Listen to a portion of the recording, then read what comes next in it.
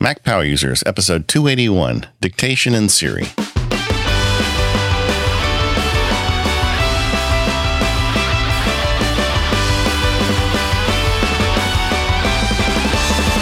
Hello, everyone. This is David Sparks, along with my pal, Katie Floyd. How are you doing, Katie Floyd? I'm great, David. How are you? Excellent. Now we've got all the new software installed. I don't have to run betas on anything anymore. I know. It's exciting. I have a sickness. I love to install the betas, especially with the new operating system. But, you know, when after the new one comes out, I'm still available to I can get the 11.1 or the 9.1. I'm getting off that train right now for a while. I just want my stuff to work. Yeah, I've got a little issue with Mavericks. When I right click, the Finder restarts on me. So yeah, you should have a problem because Mavericks is really old. I'm sorry. Did I say Mavericks? I meant El Capitan. Well, I got a new microphone. I can tell. Yeah. Yeah, and I've been working with it, and I got this really cool. I've been trying to get the right board, because you have to get the board with the preamp. Because this is a big boy microphone. It has XLR and everything. I finally think I found the right one. It's this Yamaha AG06, and this is the reason why I bought it. And just tell me if this works, Katie. I'm not sure because I haven't tested it yet. Star Wars is better than Star Trek. No, nothing happened at all. Don't know what you're talking about. Oh, damn it. I was so hoping that would work. Oh, well. Didn't hear anything. Anyway. And our listeners didn't hear anything because there might or might not have been something edited out of the podcast right there. Okay. We've done a few shows in the past about dictation, but it's really evolved a lot. And I'm using it way more than ever. I mean, I've always been a big proponent of dictation, but now that I'm not in a busy office, it's even easier for me to start talking to my computer without people looking at me like I'm crazy. And I guess that really is one of the limitations.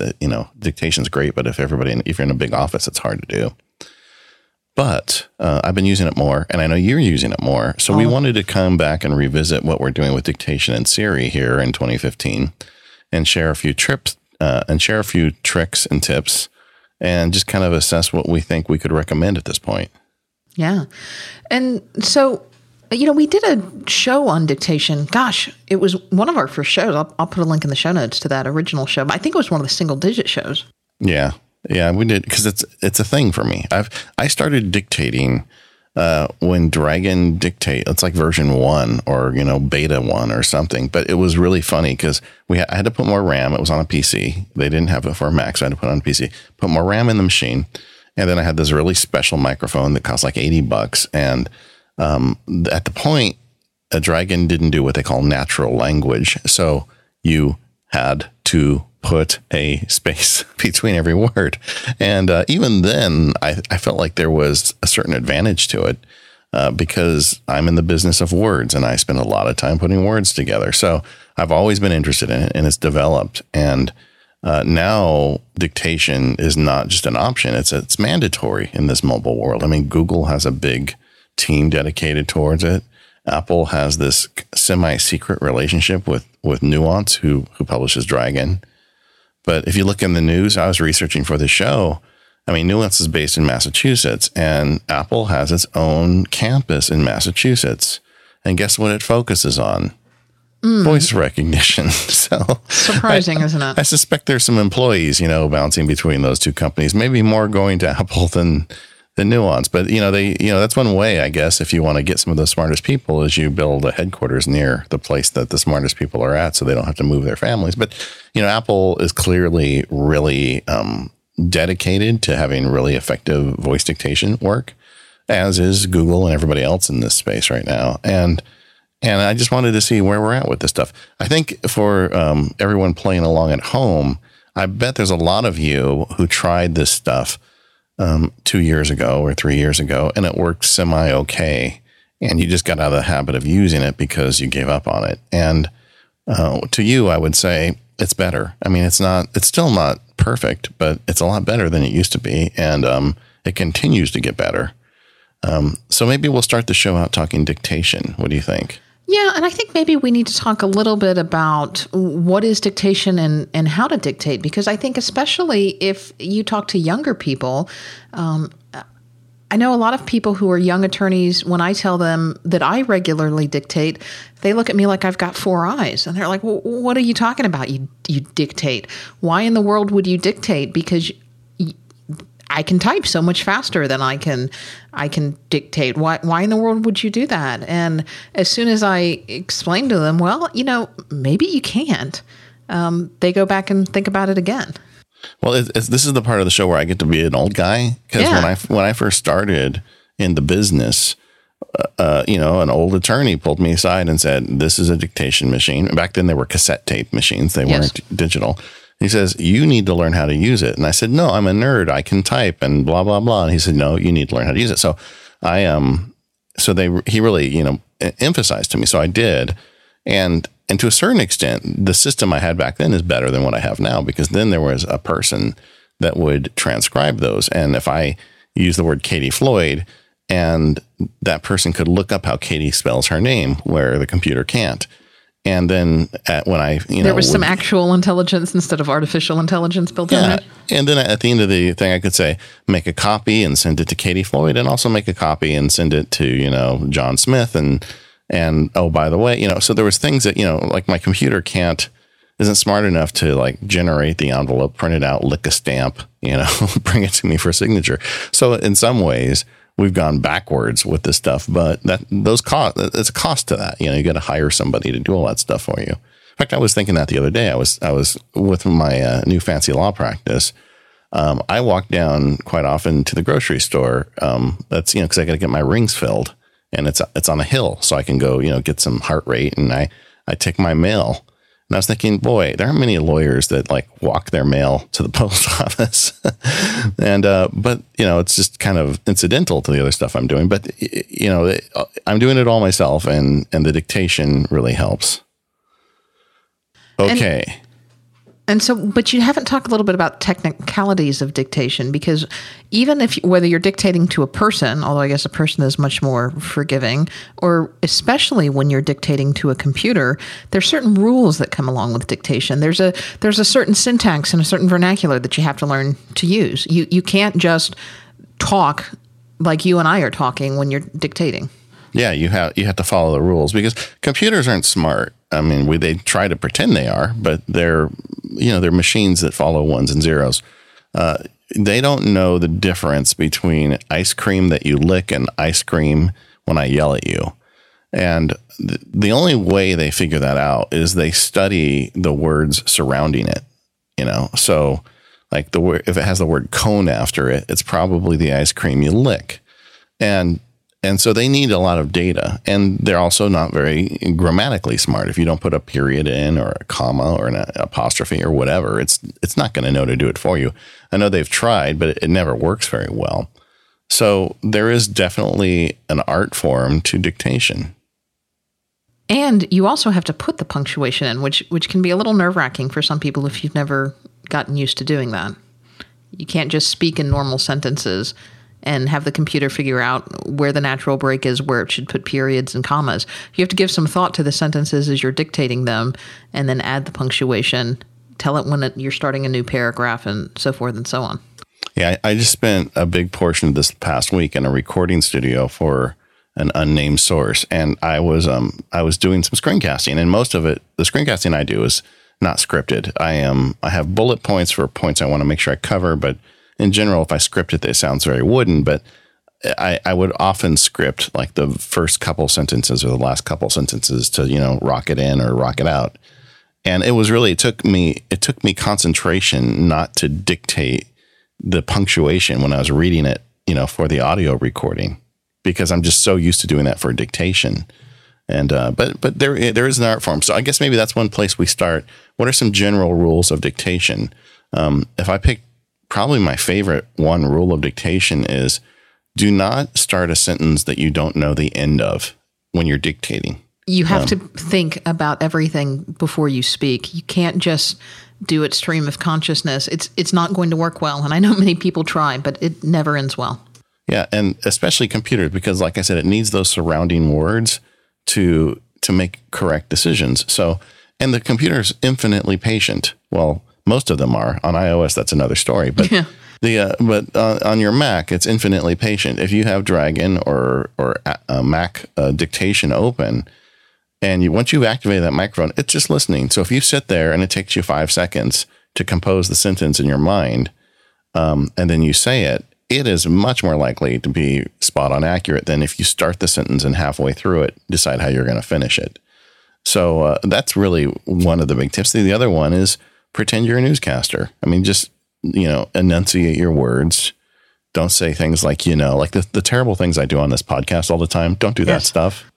Like I just said, isn't that great? So just take your time and get those words out carefully. And that makes a big difference. And that would be true on iOS as well.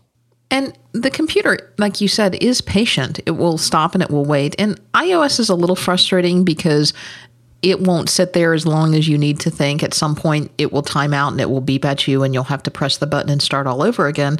But that's okay. You can press the dictation button when you know what you're going to say, speak your sentence, let go of the dictation button. It will parse that sentence, and then you can hit it again. It's a little bit frustrating to do it that way, but it's not a problem.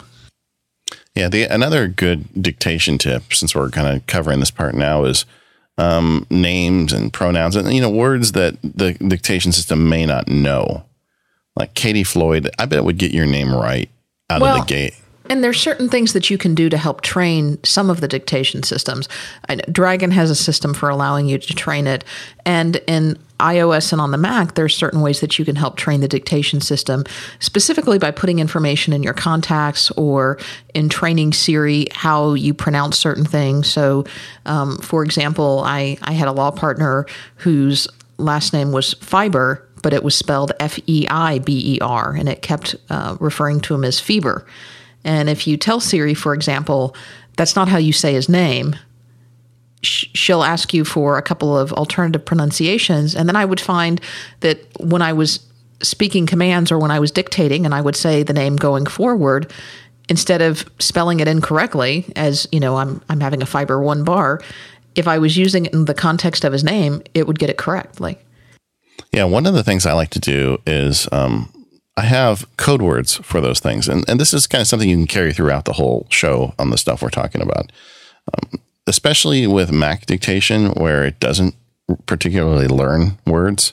If I'm working in that, I have code words in my head because like a lot of the stuff I do is related to my cases I work on.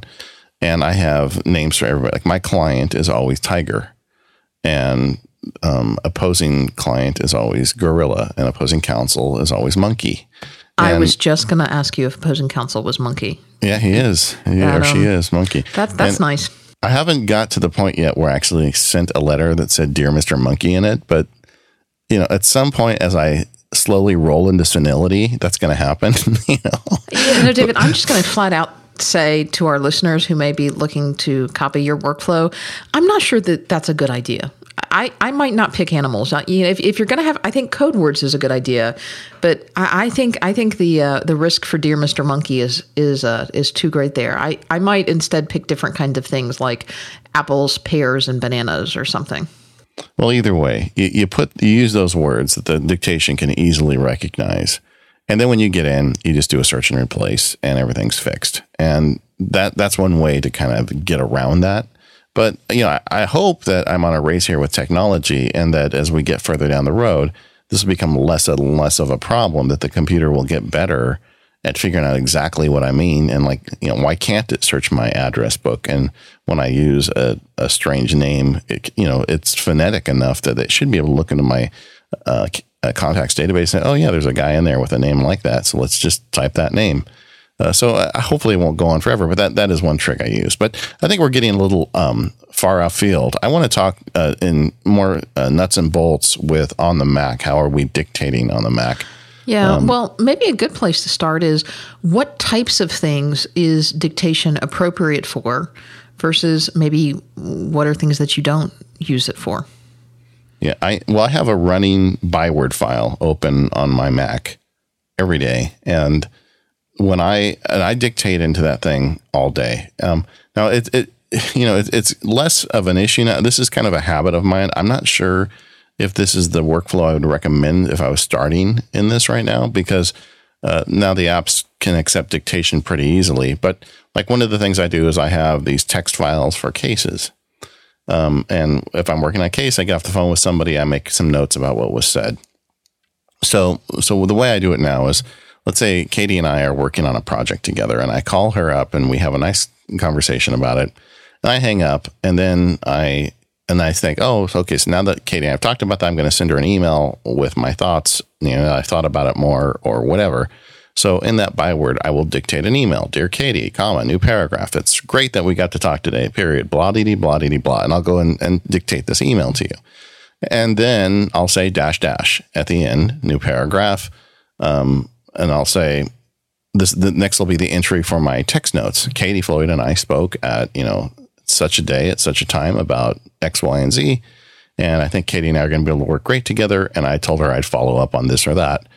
And then I say new paragraph, dash, dash, new paragraph. And then if it's something that's a billable event, I'd say, confer with Katie Floyd and blah, blah, blah, blah, blah. So I'll go through and just cover the whole gamut of everything that happened from that transaction with my voice. That to me is a lot faster than typing it. And I do have some issues with some issues that allow, if I cannot type, incessantly without having some physical problems. So I try to, some RSI issues. Yeah. Well, for me, it's a little different than RSI, but you guys don't want to hear about that. But either way, I have some limitations. So I can do it. And the fact is I can do it faster and it's really more accurate. Now, most of that stuff I just dictated, like the notes, the only person that's ever going to read it is me. So if the dictation makes a few mistakes, that's okay. I can figure it out. The email, I always proofread emails anyway. And then like the billing entry, I'll proofread as well. And so I have that in, and maybe I'll go through in a morning and I'll have 4 or 5 of those types of transactions, and it's all in that text file. None of that stuff is processed yet.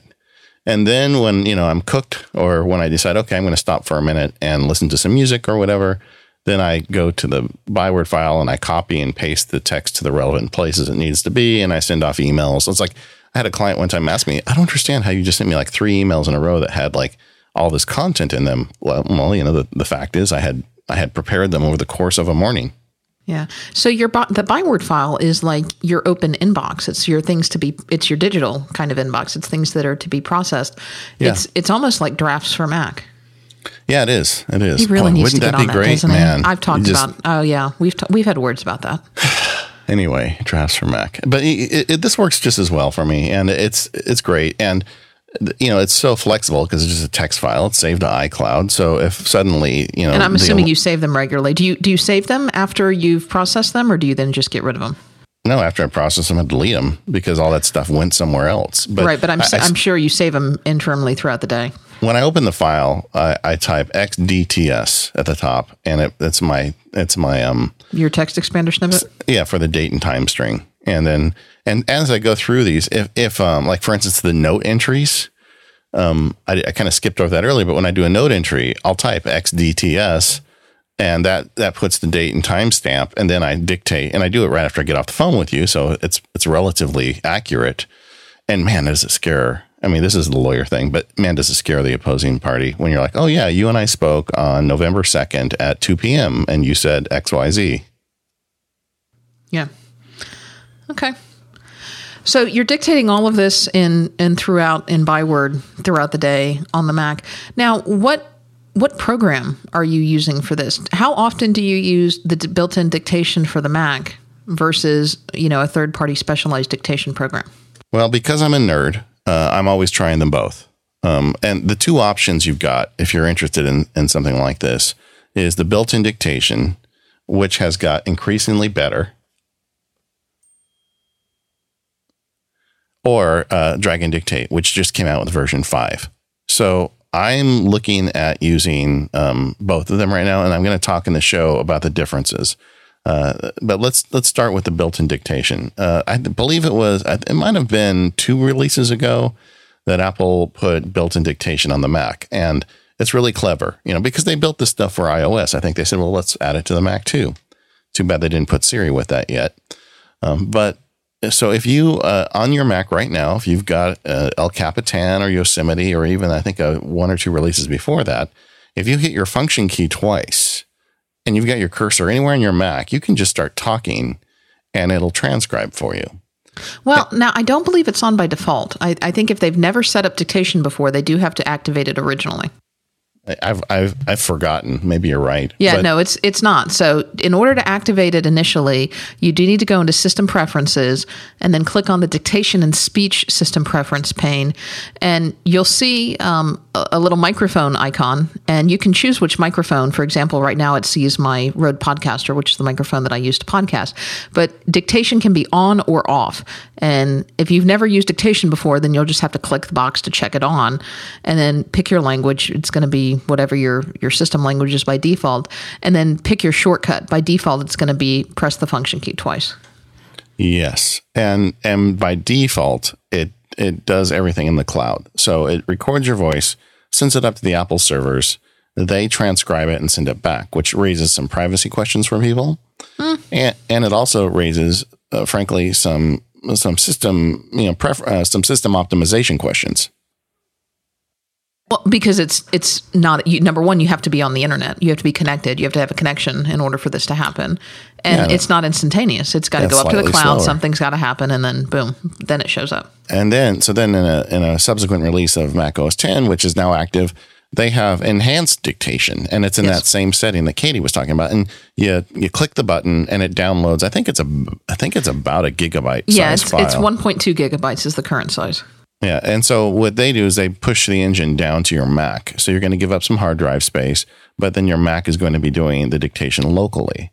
And this is strongly recommended. It has the MPU seal of approval. If you want to do dictation, just go for it. Make space on your drive.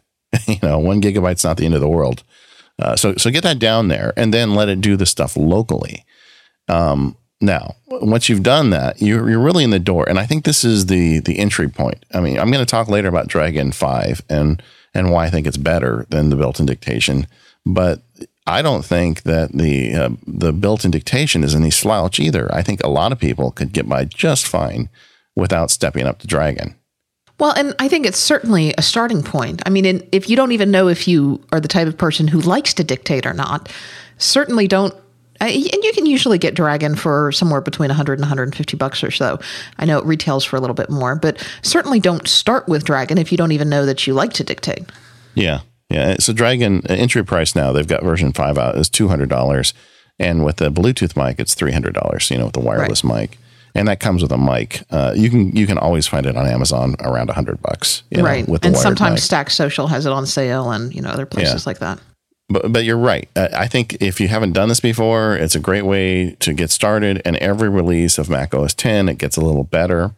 I did a couple years ago for Macworld magazine. I did an article for them where I went through and had a scientific excerpt that I used as a sample dictation. And I dictated with my, I think, significant experience as a dictator, and then compared the results between the two systems.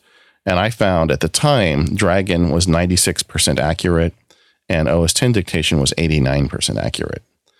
Both of those numbers sound pretty good. Although 89% means that 11% of your words are wrong. So that's a bit of work to fix that. Think about if you're like dictating a phone number, that's at least one of the digits is wrong. But rarely does it get addicted. And that wasn't the type of thing it got wrong. I mean, they're very good at getting phone numbers, both systems. Usually it's something where it's something more obscure.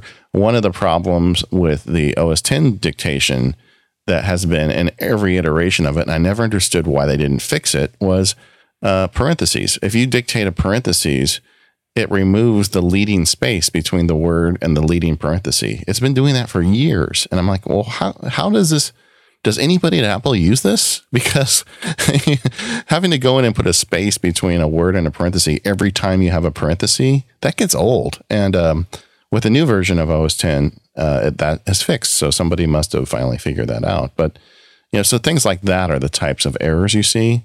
And also occasionally it gets, the ice cream versus ice cream example. It just gets the wrong word. I was dictating the word monocle. Like the monocle, the thing you put in your eye, and they got a different word entirely for it. So sometimes, do I want to know why you were dictating the word monocle? It's part of the super secret recording session I did this last week. So you'll find out. All right. But either way, so it just makes mistakes like that. And, but Dragon does too. Dragon still misspells Macworld every time I dictate it. It puts the it's in their database wrong. It always has been. Camel caps the W. And every time I send, especially when I was working more for Macworld, and I'd send them an email and I'd dictate it, I had to make sure it never put one through where I misspelled the name of the company that was about to pay me. So, so they all have little problems like this, but in general, OS 10 dictation has more of them than Dragon does. But it's not a slouch. I mean, it is a great place to get started. Right. And so if you are going to move on to the next thing, if you are going to move on from OS 10 dictation into Dragon dictation, where do you suggest they start? I know you use a Bluetooth. Do you still use a Bluetooth headset when you're dictating, or did you go with the wired version? No, I am. In fact, we're going to talk about mics later. I've got a whole section in the outline on mics, but my current rig is, because I am sitting at my desk a lot now. I work from home more than I work from an office anymore. I use my podcasting mic, which is a really great mic. So that gives Dragon and dictation the best possible input. So I just pull it in front of my face and start talking, which is nice. Right, but that's what I was getting to more. But do people need, like, if they're just starting out, so they should start out first with the Max set, and then if they want to upgrade to something more, can they get the basic Dragon set without an external microphone? Or I think it comes with a basic microphone in the box. But is that going to be good enough? Or are they going to then need to go out and buy something else? Or can they start and add on a mic and add on something else later? I think that the one that comes with the basic Dragon set is good enough for the rest of your dictation life. Okay. It's not that I don't think it. I mean, you need a mic that's got a fairly close reach, one that's not going to get a whole bunch of external noise. It's like if you're in a room and it's got air conditioning or fans and things going off. The harder you make it with background noise, the harder it is for the dictation engine to figure out what you're saying. Right. But the one that comes with the Dragon is built just for that. They have a wireless one that works pretty good too, but it's Bluetooth, and if the battery starts going down, it's not as good as a wired mic. But I used a wireless one for years, and I was able to dictate with it fine. And I was in a relatively small office, and I'd walk around with it in my head, And so you're okay with mics. One of the things that has changed since the last time we talked about this is all the laptops are currently shipping with two microphones. They have a main microphone and a noise canceling microphone. So one of the things that's kind of funny is I've my little MacBook, the one that everybody says is underpowered and everything. It's got two mics. So I run OS 10 dictation and Dragon 5 on it. I don't use a microphone. I just talk. And it works fine. Now, the thing about the OS 10 dictation, it tends to work right out of the box. There's no training necessary. And on one hand, that's great because you just press function twice and you start using it. On the other hand, we've noticed that accuracy tends to go down. I think one of the reasons that Dragon is more efficient and is more effective is because you do have to train it. There is that when you start it up, one of the first thing it prompts you to do is to go through the process of start training the microphone. So are you going to have to retrain it every time you're flipping back and forth through microphones? That was a problem with Dragon for years that made me crazy. Every time you switched mics, it made you go through the training regimen all over again. So if I would take my headset microphone that came with my original Dragon purchase and plug it into my Mac and train that'd be great. But then as soon as I pulled out the podcasting mic, it'd say, oh, you have a new mic. Now you need to go through the whole training regimen again. And there was no good reason for that, except that they just never got around to fixing that. But Dragon 5, the new version that just came out like within the last month, finally fixed it. I mean, today I was talking earlier about how I got a new board. So the machine saw my new board as a new microphone in essence. Mm-hmm. And all I had to do was run the volume test. So Dragon could set the level to get it right. Didn't make me do any of the training again. And it just used my existing dictation file. So that is, I'm not going to praise it because it should have never been a problem to begin with, but at least it's no longer a problem. Right.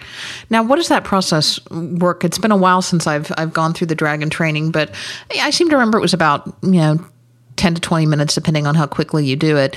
But it was a process of reading a number of words and phrases, and it would give you a paragraph or two, and you would go through and you would read the paragraph.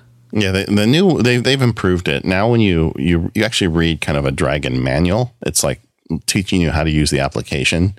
Oh, that makes sense rather than just reading nothing. Yeah, so you're getting something out of it. But then they've got 3 or 4 additional Like they've got one that's like a humorous essay, and they've got some other stuff later. And I've got the new version. I started with a clean new dictation file, although it could have upgraded my old one. I thought, I'm just going to start clean. And I've only done the initial training. And one of the things the new application does is it reminds you once in a while, saying, hey, why don't you do a little more training and help make us more accurate? So I'm eventually going to get through all of their training files. But the initial one, like you said, 10 to 20 minutes is a fair estimate of how long it takes to do the initial training. But you can also have it you can feed it a folder full of text files. Like one of the things I did as a test was I fed it in my day job, one of my folders of Word documents and Pages documents and just a bunch of text. And then I was able to dictate the names in that case very easily because all those strange words that it saw in there, it added to its library, which is something you can't do with OS X. Right. Now, Dragon also has the ability to control your system a little bit, doesn't it? Yeah, it does. I don't know how useful that is. The new version is really, the engine has always been good in Dragon Dictate on Mac, but the user interface and like a lot of the side bits have always been a little wonky, and they've really gone out of their way to fix a bunch of stuff. And one of the things that's improved is the user interface. And now it makes it much easier to teach you commands and suggest commands that you can use to command your computer in addition to dictating words. And like one of the ones that just popped up on my screen while I was going through emails a few days ago, because I do sometimes also answer or dictate email responses in the email application. And I finished it, and it was a simple email, and the dictation was 100%. And then it said, it gave me a sample, says, you can say, send this email. So I said, okay, send this email. And whoosh, it went, Cool. And, so there are things you can do with that. And really, this isn't the end of that story. We have a sight impaired Mac power user that's agreed to come on the show in the next couple months. And we're going to have somebody that really, obviously needs tons of dictation power on her Mac. And I can't wait to hear how she does it, because I know there's even more powerful tools than that. But like I can open Safari, and there's all sorts of things I can do. But to me, at a certain point, that takes longer and becomes more tedious than just using my mouse and keyboard. Right. And Dragon also, a couple of versions ago, introduced a, I guess for lack of a better word, a transcription service. So that if you had audio files that you had recorded through other means, like I think you had a dictaphone that you were recording things on for a while, that you could then feed it the raw audio files and it would transcribe those. Does it still do that? Yes, and it just gets better and better. And so I've got a little Sony recorder I carry in my pocket that I can dictate into, and once again, I dictate into it the same way I dictate into that Byword file. I just put words, and I don't try to make it fancy, but if I know there's some words I want to say and get them transcribed. A lot of the books I write, it's bits of text I'll sit there and, dictate out into a recorder. Also, if you've got it can read a WAV file. So if you've got a dictation, a recording app on your phone, I mean, the iPhone does a good job recording your voice. So you could use that as well and then send that file over to your Mac and transcribe it. And the setup process for that is actually more difficult than it is for the actual dictation element. In what way? In transcription. The first couple times you set it up, it needs like a 2-minute file, and it goes through it. And you literally go through every word and say, is that right? Is that wrong? Or actually groups of words. It does in about a sentence at a time. And you need to do some training with it so it starts to understand you.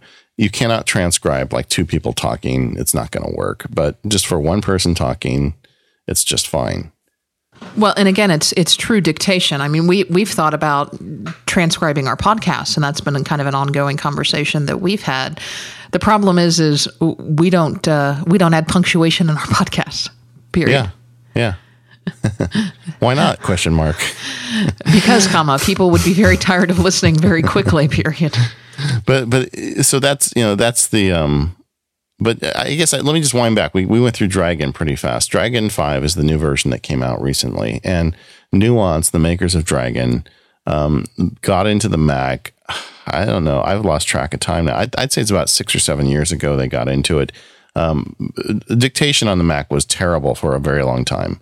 And then there was a company called MacSpeech that did a pretty good job. I had that application. And then I think I was at Macworld in, I think you were, because I think I was there with you when it happened. And they, at some point, they were licensing. They got the license for the Nuance engine, the Dragon engine, and then suddenly MacSpeech became really a useful tool.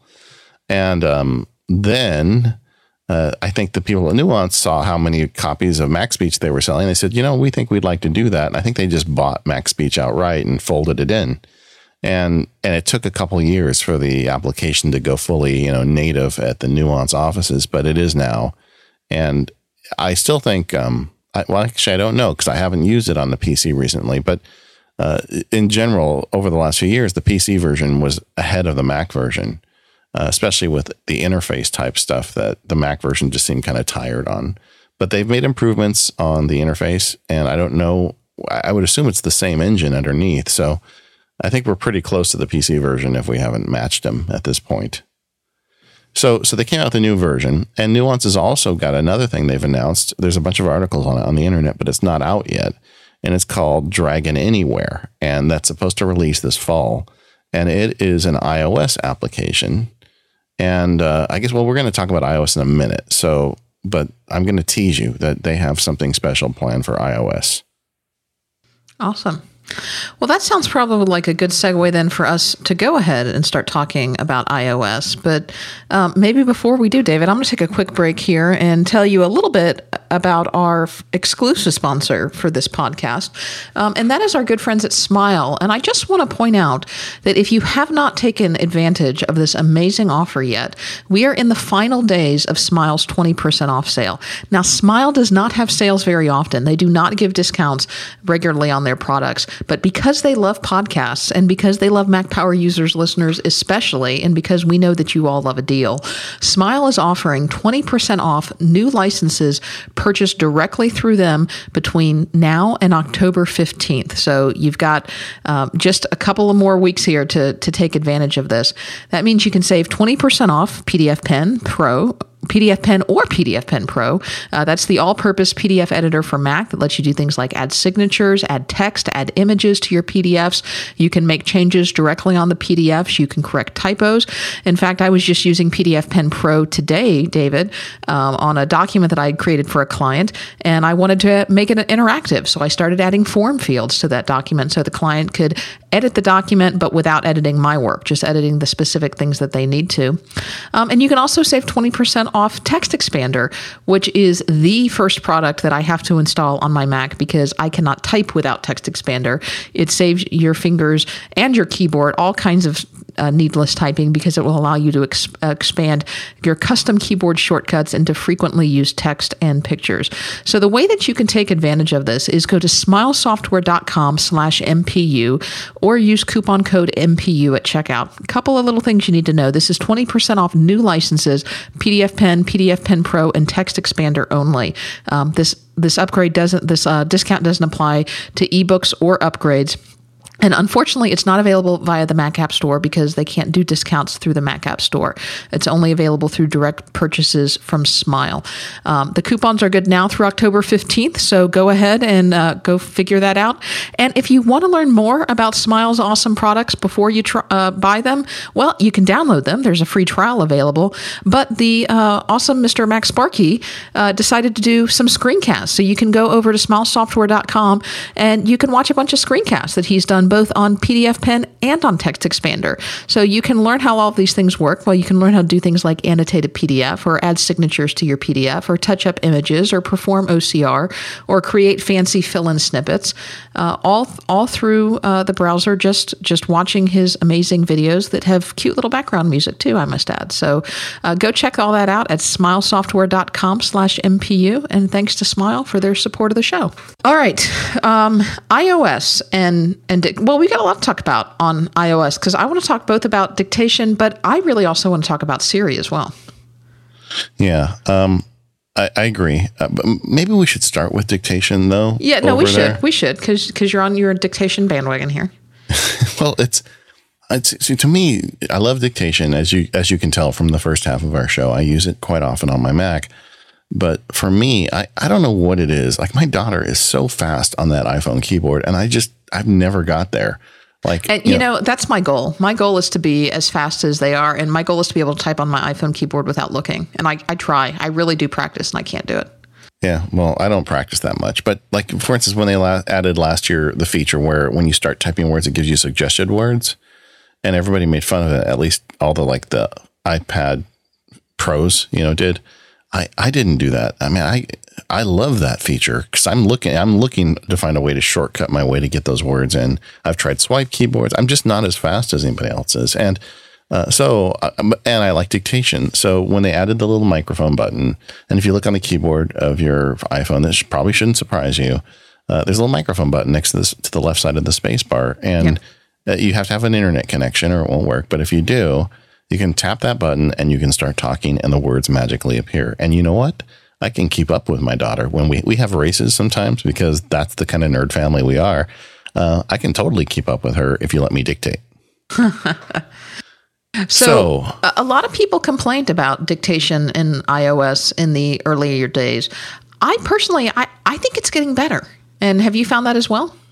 I've never thought it was that bad, to be honest with you. But I'm a careful dictator. I plan my sentence before I say it, and I dictate. So I've always been pretty good at it. But I think it's better. It is better, and that shouldn't surprise us. I mean, it's a web-based service, and they have a ton of data now that they didn't have the first time they used it. So they're much better at figuring out the various forms of ice cream. And so it's better now, and it's going to be better next year. And I'm sure in a couple of years, 2 or 3 years from now, if we do another show on dictation, I'll say, well, back in 2015, I told you it was good. Now it's even better because it just keeps getting better.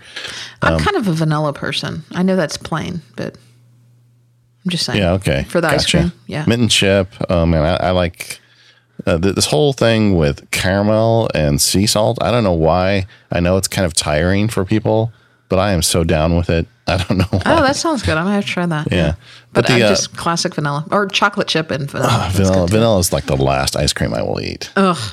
Strawberry, I'm good with good. See, good I don't strawberry. like any kind of fruit in my ice cream.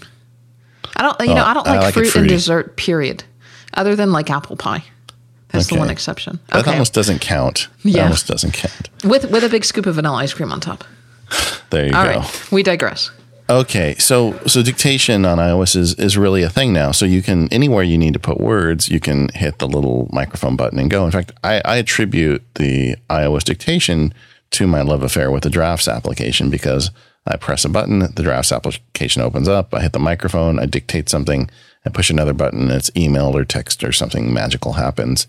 So it's like 3 presses and a couple words, and it's just a super efficient workflow, and that's only possible because of dictation. But dictating on iOS is not the same as dictating on your Mac because iOS is not infinitely patient. It only has a time limit. I should have looked this up before the show started. I think it's about 30 seconds, but I'm not sure. It feels like that, yeah. I can tell you for me what it is. It's for me, it's between 2 and 3 sentences, and so this is the problem you have. You start dictating into it. And once you get good at it, you're going to get used to it. And you're going to want to keep going. And the worst thing that can happen is you go on for sentence number 3 or 4 and the dictation ends in the middle.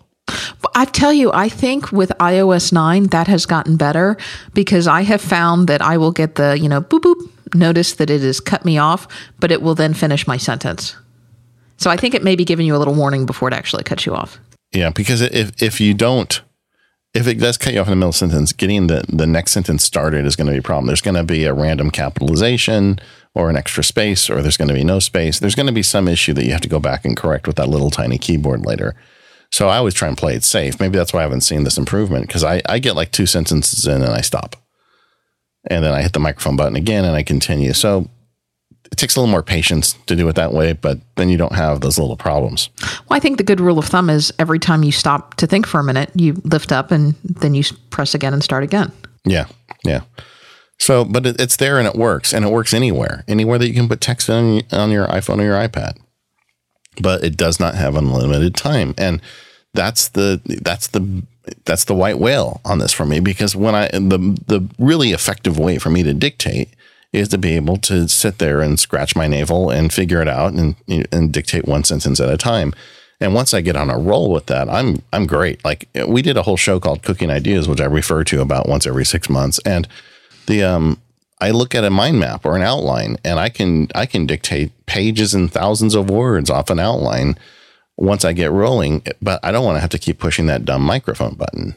So that's the promise of Dragon Anywhere, which is this new application from Nuance that is supposed. I know some people in the press have already seen demos of it. So, and it's supposed to be out in the fall, and we're in the fall. So at some point, that means like November 15th fall. It could be, but who knows? I mean, we'll find out. I mean, it's not Apple. It's Nuance. That's true. And I don't know what the model is. I don't know if it's going to be a subscription service or if it's going to be an app you pay for. But the idea of Dragon Anywhere is it is unlimited dictation on iOS. So you can be sitting on your iPad and you can wait between sentences. It's not going to stop collecting data. So hopefully that comes out soon, and it's got a model that works, and it's a good application.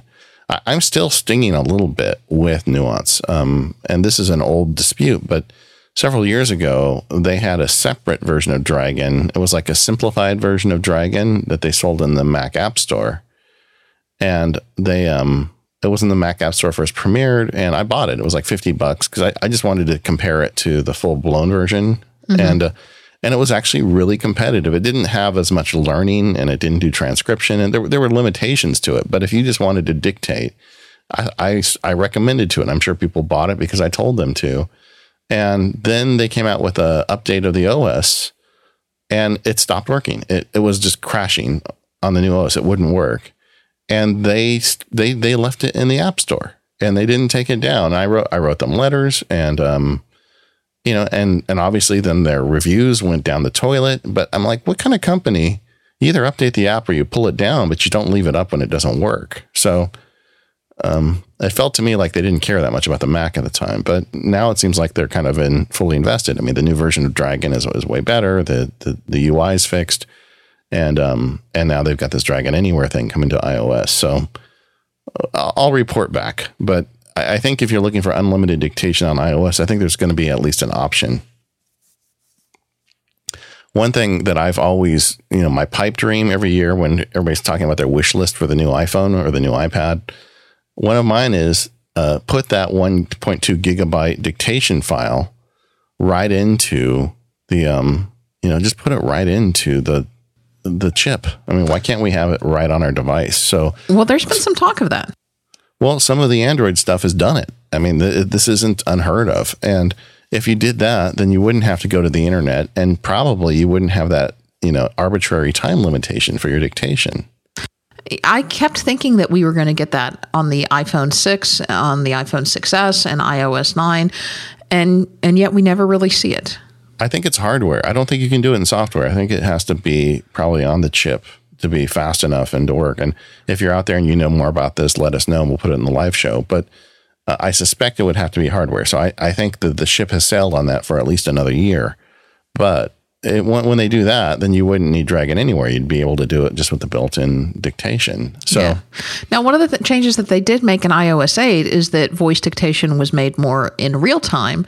So there wasn't that horrible where it paused everything. You know what? I'd completely removed that from my memory. Did you? Thanks for bringing it back. I'm sorry. So what they did before, for those of you that don't remember or didn't have it, you would dictate where, that was kind of terrible. You would dictate a sentence in, but you would have no idea if it worked or not. And then it would beep and it would spit it back out at you.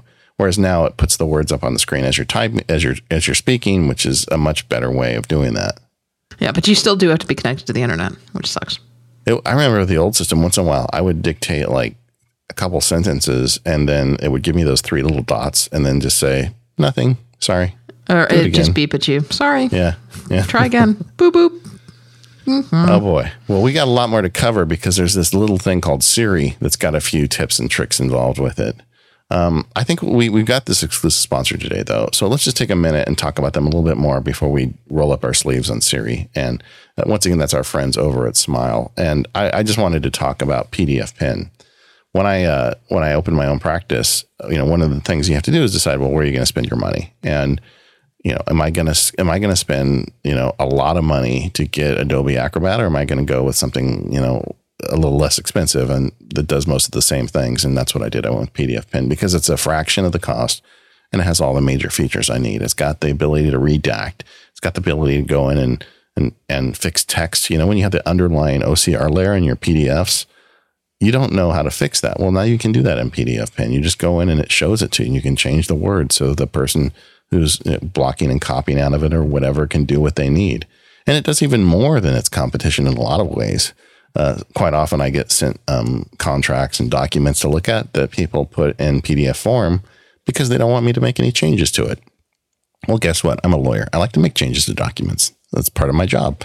So rather than send some goofy text file to them saying, you know, in paragraph 7, line 2, blah, blah, blah, I just push a button in PDFpen and it goes to the internet. It takes the PDF, it converts it to a Word document. It grabs the formatting. It does a remarkably good job of getting the formatting right. And then it saves it to my computer. And then I can open it in Word and track changes and, you know, like a gentleman, fix the document. And this is just a remarkable feature, just one of the many things you can do with PDFpen. They've got a really good pricing model. It's not going to break the bank to have really professional level PDF tools on your Mac and your iOS device. And that's another thing about it. They've got it on iOS. They've got a version on the iPad and the iPhone. Everything syncs through Dropbox or iCloud or, you know, however you want to connect all this stuff so you can work on the documents from multiple locations. You know, when that new super jumbo size iPad comes out, I'm really tempted to get one because I spend so much time in PDFs. Just think about that, being able to mark up a PDF with that Apple Pen on my iPad and then seeing it on my Mac. All this stuff is just going to work. Now, like the, since I'll toot my own horn, like the Text Expander, I did a bunch of videos on PDFpen as well. You can go watch those video tutorials and learn about it. But it's just a really nice feature set. It's all the stuff you really need. It's at a price that makes sense. And it's made by people who are really just great people. And they want to make the best possible application. They obsess about it. They worry about it. We just talked to them a couple of days ago. And they've got all this great stuff planned for PDFpen because they just never stop. You can OCR your documents when they come in. You can turn them into Word files. Whatever it is you need to do with a PDF, PDFpen has got you covered. Go check it out, and thank you, Smile, for sponsoring the Mac Power Users. So let's talk about everybody's favorite topic, Siri. Why do you say it that way? I love Siri. I do love Siri. But we make so many people upset when we talk about Siri because we make their phones go off. So we have to be careful when we talk about this topic. Okay, let's just set some ground rules. So now on our brothers on the Relay FM network, they call it Ahoy Telephone. Right. Should we do that? Should we just take what they use, or should we come up with our own? No, I think we should just use Ahoy Telephone. It's already out there. Yeah, let's do that. But if any of our listeners, I think Mac Power Users needs its own code word. So if anybody has a good one out there, let me know. What do the Romulans call their telephones? They have a name for it? I don't know. I think they just call them communicators as well. I've never heard. Okay. Well, I could see us involving some Star Trek here. So Ahoy Communicator? Hello? Hey Communicator? I don't know. The assignment's been made.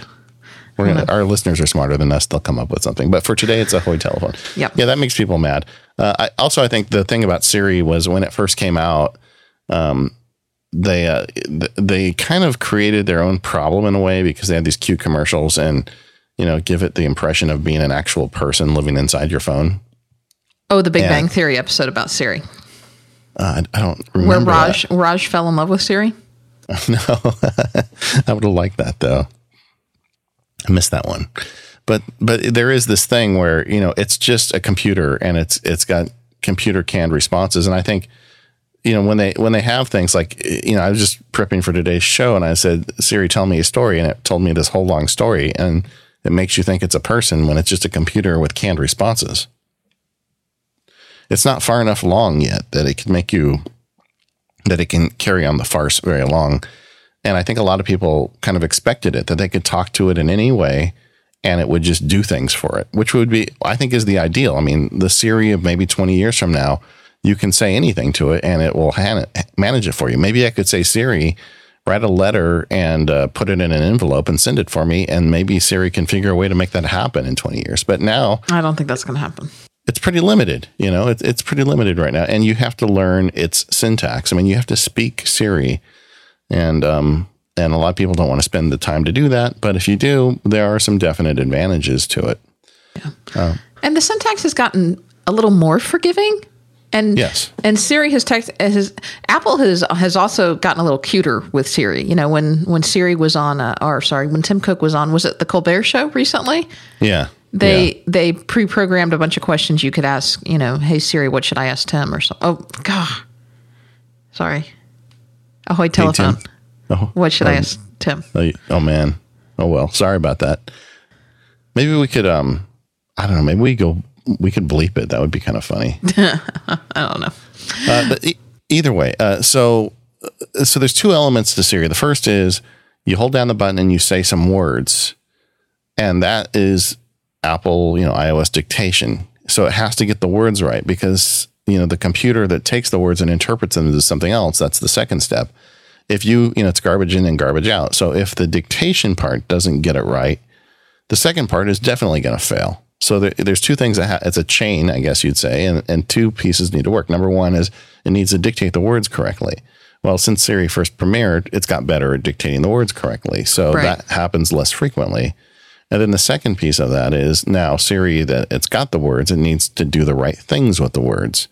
And once again, it's got a little better at that because it's accepting more syntax to put things in. Like we're going to talk later about creating appointments. And I've always had a hard time, but I finally zeroed in on the syntax that I can remember and that works for me to create events. So, you do need to kind of learn it a little bit. This isn't something that you just pick up and go at.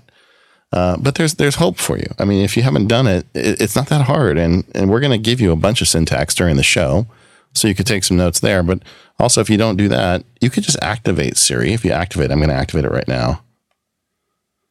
And when you activate it, there's a button for you.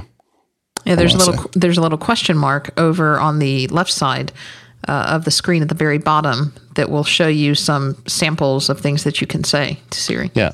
And not only is it just samples, it samples pursuant to applications. So I would recommend going through that. I mean, there's samples in here on a bunch of different applications. And when you start looking through those, you're going to find a ton of stuff you can use. And it gives you the exact syntax that Siri would understand. Right. Where things start to get complicated is when you start trying to add multiple things. For example, if you want to combine times and dates and putting things on certain lists, then you have to be really careful to get your syntax in the proper order. Yes. Or you end up with all these unnecessary words in your to-do list item or whatever. But let's just talk about the general concept of Siri. You hold down a button or you say, ahoy telephone, and your phone activates. And you say a few words and it gives you information or does some action on your behalf.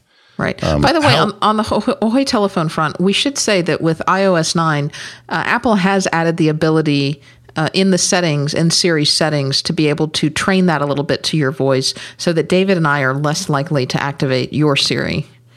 Yeah, if you haven't, is that an iPhone 6S thing or is that? No, I could do it with my iPhone 6 as well. I think it's an iOS 9 thing. So it even works with your old technology. It's not that old. So you go in. Oh, that was a little defensive, Katie. Yeah. But you go in. It's currently being sold still. You train Hey Siri. So, damn. Sorry. So you train it, and mine just activated, so that worked. Anyway, you train it to your voice, and hopefully it works better. But just the whole idea of it, is that something that is a good thing? The fact that you can activate it with your voice or a push of a button and make things happen. I think there's a lot of people that just aren't interested in that to begin with. I am too. I agree. But I mean, I just kind of in my travels, when I show it to people, they're like, I'm not sure I need that. I've had a couple of people ask me to turn off Siri on their phone because they keep activating it by accident. Yeah. And one of the things that happened with the new phone, I think this is just with the new phone, that they were able to move the part of the phone that listens for Ahoy telephone to the Motion coprocessor. So it means it takes a lot less power and that it can always be active. Before, you had to have your phone plugged in for that to work. Whereas now the microphone is always listening, even if the phone's not plugged in. Yeah, that's true. So let's talk a little bit about what kind of things that Siri is best for, because Siri can do a lot, but there's certainly some tasks that she's better suited for than others. Or he. Siri can be a he now. I guess he always has been in some countries, but now you can choose. Yeah. What is your Siri voice? I've always kept the default Siri. I've just gotten used to it. So probably the thing that I use Siri for most often is reminders. And I actually have the back end hooked up to both OmniFocus and Do, because a couple of apps, including both of those apps now, allow you to have third-party integration with your reminders list. But I have always used Siri for reminders, even just quick things like adding things to certain reminders lists, like Ahoy Telephone, add bananas to my shopping list, or remind me to do this. In fact, I keep my iPad next to my bed at night. And it's kind of become my de facto scratch pad, because last night's a perfect example. I woke up realizing something that I had to do at work today. And a lot of times I will say to myself, oh, you know what? This is so important. I will surely remember it when I wake up in the morning. And inevitably I don't. Love that? Yeah, inevitably I don't. So I used to keep a scratch pad next to my bed or a little book. Now I just keep my iPad and I tell Siri, remind me to whatever. It's added to my reminders, and then I roll over and go back to sleep. Yeah, the way when I drive, I keep my phone. It's like head down in a cup holder next to me, and when I'm driving down the road, I'll think of something that I need to do when I get home. And, it's like, and so what I'll do is I'll just reach down and I'll hold down the button on the phone, and then it activates. And my phone's Bluetooth, so there's a microphone in my car that connects to the phone. And I'll say, remind me to, water the lemon tree when I get home. And Siri will remember, and it knows where I live. And this isn't an OmniFocus thing. This is just a basic reminder. And when I pull in my driveway, sure enough, it'll remind me to water the lemon tree. And sure enough, I will have forgotten that I was going to water the lemon tree. So it's a really convenient way to do things. And I think that's a pretty safe way to do things when you're driving down the road. You're not taking your eye off the road. You're not touching anything. You're not looking at any screens. You just say a few words and there it is. Yeah. I'll probably get email on that, but that's how I do it.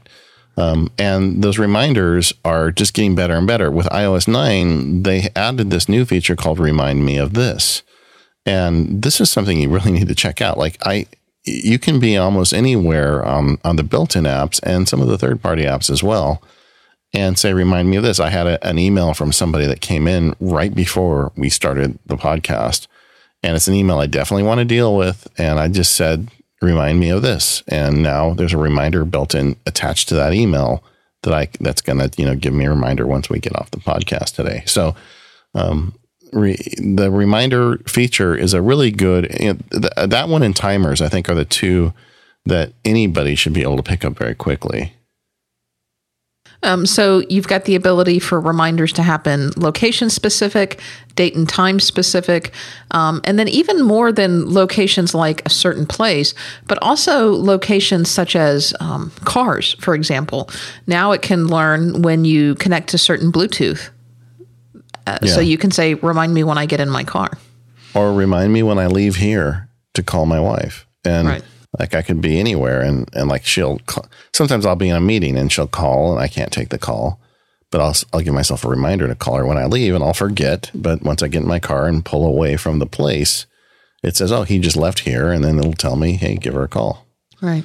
The other thing that I use Siri quite often for is setting quick timers. You'll be proud of me, David. We got a fussy coffee maker at the office. We do a French press now. Wow. Yeah. So it's six scoops and then 6 minutes. Wow. I don't know anything about coffee. You know that, right? Oh, really? I don't know anything about coffee. I'm completely clueless. Okay, well, it's kind of like tea. So you put the coffee in the water and then it's got to steep for so long. Yeah, you press it through or something. And yeah. There's the granules. I think they're made of tree bark or something, right? Isn't that where they get them? Mm-hmm. That's exactly what happens. Please email David. But anyway, so I set a quick timer. I say, Ahoy Telephone, set a timer for 6 minutes. And then when 6 minutes goes off, I have delicious coffee waiting. Okay, so here's my question to you. Where do you say Ahoy Telephone? Do you do Ahoy Telephone or do you do it to your watch? I do it to my watch. Yeah. And that's one other thing about Siri that's new is it's everywhere. I mean, it's on your watch, it's on your phone, it's on your iPad. It's not on your Mac yet, but having it on your watch is really convenient. I will tell you that I have gotten more. In fact, the money that I have spent for my Apple Watch, if it did nothing else other than tell me the time and give me access to Siri, I think it would be worth it, because I use Siri so much on the Apple Watch for setting timers, for quickly responding to texts, and for adding things to my reminders list. I would tell you that the watch has become my default location for accessing Siri now, because the watch is always on, kind of with the exception of when I'm in bed, because that's when it's charging. So that's when I have to, use my iPad that's sitting on the nightstand table. But because my watch is with me all the time now, Siri is everywhere. It's about as close as I think we're going to have to having, the Siri on the chip in our brain. Well, it is much more often used because it's just always on you. I have a thing I'm working with for a guy. How's that for vague? But I'm dealing with a person in South Korea that we're making a deal on. And the first time I called him, I'm an idiot or something. I misread, because I went on the internet and said, what time is it in South Korea? And it gave me a table and I misread it. And the guy had the guy's cell phone. I called him at like 3 a.m. and I just felt like such a dummy. And I felt really bad. So now every time I call, I had to call him earlier today. I just go to my watch. What time is it in South Korea? Ahoy telephone, and then say that. And, it's always right. And I never blow it again. And I know there's other ways to do that, but I'm not sure there's any other way that's faster than me just asking the question. It's nice. It is nice. And I think that if you haven't used it much, I'm going to be the sales guy here and tell you should start playing with it, because we're going to now share you some of our favorite Siri tricks as well. Right. Go ahead. I've mentioned a couple of mine. I always use it for reminders and timers, and then quick text. I use it all the time for quick couple message text, a couple of word text messages back and forth is my big thing. Yeah, and that's another one on the watch that's really good. Yeah, but Siri has evolved quite a bit. It can do even more now. But I mean, even and it's smart. Like I sent you a text message before we started today because I was testing a few things out, and one of the things that it's learned is that Katie, you're the number one Katie in my life, right? Oh, so, isn't that great. special? Yes. So I just say, tell Katie I'm ready to record now, and it knows that it's you. It doesn't have to figure that out. But that's the syntax. You say tell person, and then you dictate the text. That's way faster than me going to the Messages app, typing it in, pressing send. Excuse me. It's just not. There's just no other way to do it. It's also better at getting directions. So you can just tell it to get directions to either the nearest coffee shop or to a specific place or home. Yeah, there's this running battle with Apple Maps and Google Maps, and Apple has definitely been catching up. I don't know if they're any better, or maybe they're not as good, but they're close. But for me, the whole reason why Apple Maps always wins is because it's connected to Siri. And I can be anywhere. I'm one of those guys who needs directions. I don't know if I had been born like 20 years earlier, I'd be constantly lost. And especially I go up to LA all the time, and I've got, I'm in these weird parts of LA, and I've got to figure out and I always just hold the button down and say, get directions home. And it figures it out for me, and I'm off to the races.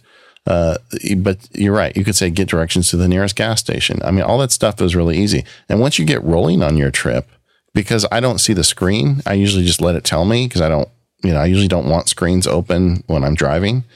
But I can, once again, reach down in the cup holder and hold the button, and I'll just say ETA, and it'll tell me you're 47 minutes from getting home. Nice. A couple of other things that it will do. I use Siri often to create events. Now, this is something where you have to be careful of the syntax, because it's a pretty particular event for creating, a pretty particular syntax rather for creating events on the calendar. But you can say something like, create an event at 6 p.m. today titled Record Mac Power Users, and that will work. Yeah, that syntax is what I was referring to earlier today. I think that's kind of an upper level Siri thing. For a long time, I didn't trust myself to create a Siri event, because I would start it out and it would know I was trying to create an event, but it didn't have the appropriate information it needed. And then it would start asking me a bunch of questions. Well, what time is your event and where is your event? And all of a sudden it turned into this like running dialogue with a dumb computer. And that would have been faster for me to just, open up Fantastical and type it in. But that is the syntax. So create an event for, and then you give the day and then the time. So create an event for tomorrow at 10 a.m. titled, conference call concerning Mac power users, and it creates it. That's great, except it's, still not perfect. One of the things is you can't add an alarm with your voice. You can't assign it to a specific calendar. Like I have a Mac power users calendar, a personal calendar, Mac Spark. I have these different calendars. It just assigns it to the default calendar. But using your voice, you can get an event in there and it'll show up. So that's okay. But you have to memorize that syntax. That's one of these things that takes a little homework. Right. Some other things, Siri got a lot more integration with iOS 9. Well, I guess I had a little bit of this before, but specifically with the music and photos apps. Yeah. Now, I've had trouble with Apple Music and Siri just kind of playing whatever it wants, particularly if I'm activating Siri from my watch. It will get the syntax right. Like it will parse my words correctly. It will understand the words that I'm saying, and I will tell it, play Piano Man by Billy Joel, and then all of a sudden something completely different starts playing. So now is that a fault in getting the words wrong, or does No, the words are correct. Yeah. See, I don't have that much problem with it. But it could be because I'm kind of in a wacky Apple Music state because I turned off Apple Music, but my subscription hadn't expired yet. So that could be. See, that's interesting because you had wrote in the outline that you had trouble with music. And then I just sat down and started playing with Siri and music, and I found a bunch of them. I'm not sure I have them all, but the one that's on the Apple website is play top songs from 1986 or whatever. And it'll put together that. But one of them I found that I thought was cool was after this song play, which really works. So, you've got a list. I can say after this song play Kind of Blue, and it will do that for me. Or it's got the Shazam thing there where you can say, what is this? Or who plays this? And it'll listen. I've tested that. That works. You can say shuffle. You can say like this, and it'll give a little heart to the music. But I'm an Apple Music subscriber, so I don't know how much of this works for non-Apple Music people. Skip is another one. So you can just say, if you've got a playlist going, say, just hold Siri down, say skip, and it goes to the next song. And you can even add a song to your library with your voice, which I didn't think you could do. But if there's something you really like, go for it. But I'm an Apple Music person, so I don't know. I guess we should have you test some of this stuff after your Apple Music officially expires. Yeah, I was having trouble with Apple Music to begin with, so I kind of turned it off everywhere and said I was done with it, and then I started having trouble with Siri. So it's probably not a fair test until that happens. I'm not surprised at all that you didn't do Apple Music. I bailed. Yeah, because you sounded the way you were explaining it. You don't have that much new music, so you're fine. No, I'm just not that into it. The Sparks family, we have used the heck out of it. I mean, I've added to my library probably about 400 songs, and wow. And I'm probably not the biggest offender in my family. I know, my older daughter has been going nuts with it. So we are we're on the Apple Music on the Apple Music drug. Yeah. So we'll be paying $15 a month for a while, I think. Yeah. Anyway, you're right. So there is some control you can have with music, but I wanted to go back to some of the really simple things you can do. One of them was tip calculation. I had tried this when Siri first came out and it didn't really work. And now it has come a long way. Before the show, I just said, what's the tip on $238? And it gave it to me. And just for giggles, and I said, well, what's the tip on $238 divided by 5 people? And it gave me a table that shows me if I had 5 people and I had tips at 15, 18, or 20%, what everybody would owe. And that is really fast. I mean, to say those words and get the exact numbers that you need. Because whenever I go out with people, I always like to just say, let's just split it evenly. And that works because I usually do most of the drinking anyway. So I usually get a good deal. Okay. Well, conversions. But I had no idea that it would do that. Yeah. The other thing it will do, though, is it will do some basic math for you as well. Yeah. Oh, here's one. I got this one from Renee Ritchie. Ask it what is 0 divided by 0. I'm not going to tell you the answer, but just do it sometime. conversions with 60 miles in kilometers. That's pretty nice. The date math is another good one. In our business, quite often we get documents that have deadlines attached to them. And what is January 1 plus 30 days? Or what's February 12 plus 35 days or whatever? It'll give you the answer to that. Awesome. Oh, you just asked it. What's 0 divided by 0? I'm sorry. She's talking about Cookie Monster now. Yeah, isn't that great? How many days until Christmas? You can see, so there's a lot of date calculation stuff now. And the syntax on that used to be dreadful, and now it's much better. Like right. I can say, what is January 1 plus 35 days? And there may be other ways to ask that question, but the one I just gave you is really simple, and it works every time. Weather is another one.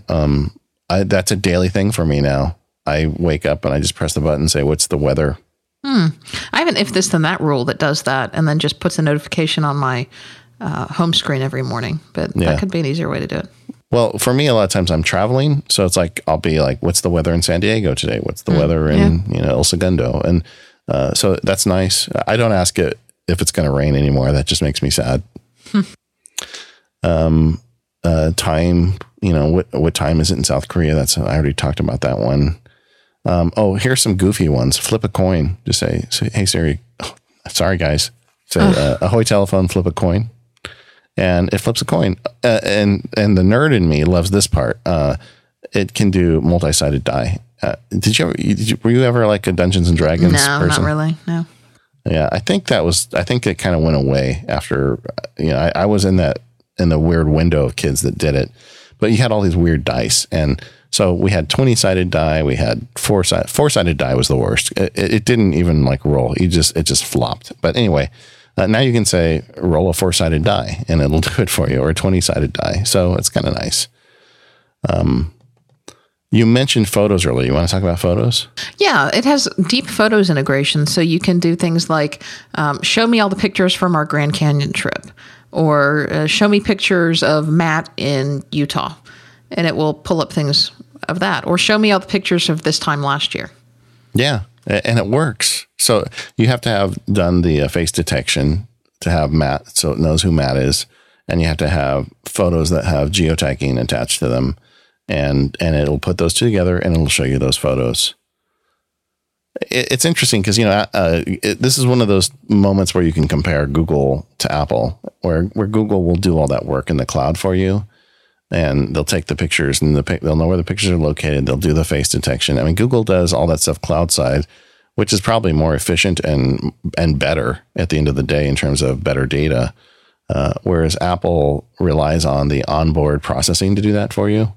But one of the nice advantages of it is you can say, show me pictures of Matt in Utah, and you get them right on your phone. It doesn't have to go to the cloud. And assuming you're using Apple Photos, you're going to see those pictures. So what else? Siri. So much that Siri can do. Yeah. No wonder people fall in love with Siri. Yeah. It is really, I think it's really useful. I think I would recommend you try some of the stuff we've talked about here. Say Siri 8-ball. That's kind of a funny one where it does an 8-ball for you. But you can ask it, where do you bury a body, and tell me a story, and all the other funny things it says. There's websites on the internet that are just full of like jokey things that Siri says to them. I have to admit that stuff does not impress me that much, because basically Apple's got a writer somewhere that says, if input A comes in, then output, B, and it's funny and it's cute, but I'm not sold. It's not, it's not an actual person. It's just a computer responding to inputs. I'm more impressed with the stuff where it does work for me. It tells me what time it is on the other side of the world, or it tells me if I need to wear a jacket or shorts today. And, those kinds of things are the things I really like about it. Allows me to make good tea. That's the most important thing of all. Yeah. So we're going to have more on this stuff. I'm sure we missed some of the Siri bits. If there's something in Siri that you love that we didn't talk about, please let us know so we can get in the live show, because I think this is an ongoing thing. Siri's constantly evolving. Like I said, we are going to have a sight-impaired guest in the future that's going to talk even more about using voice to make stuff happen on your iOS devices. And I would say, and looking back, that in 2015, dictation and Siri are in pretty good shape. I think it's a viable alternative to anybody listening to this podcast, all this stuff. Yeah, and I think if you haven't tried dictation and if you haven't fully used the capabilities of Siri, this is a good opportunity to start exploring it. It doesn't cost you anything to start. If you've got a Mac with a modern OS in it, you've got free dictation built in. Just go ahead and start using it. Use it with your built-in mic on your Mac and start from there. And then most modern iOS devices, all the modern iOS devices, so most people that are listening to this podcast already have Siri, and see if you can take some of the tips that we've talked about and start taking advantage of it. So, well, David, I think that about wraps us up for today. We'll have links to things that we've talked about in our show notes, which you can find at relay.fm/MPU/281 for this particular episode. Yeah, you can reach us at feedback@macpowerusers.com, and we're on Twitter. We're at MacPowerUsers. Katie's at Katie Floyd. I'm at MacSparky. All right, folks, it's been a great show, and we will see you all next time.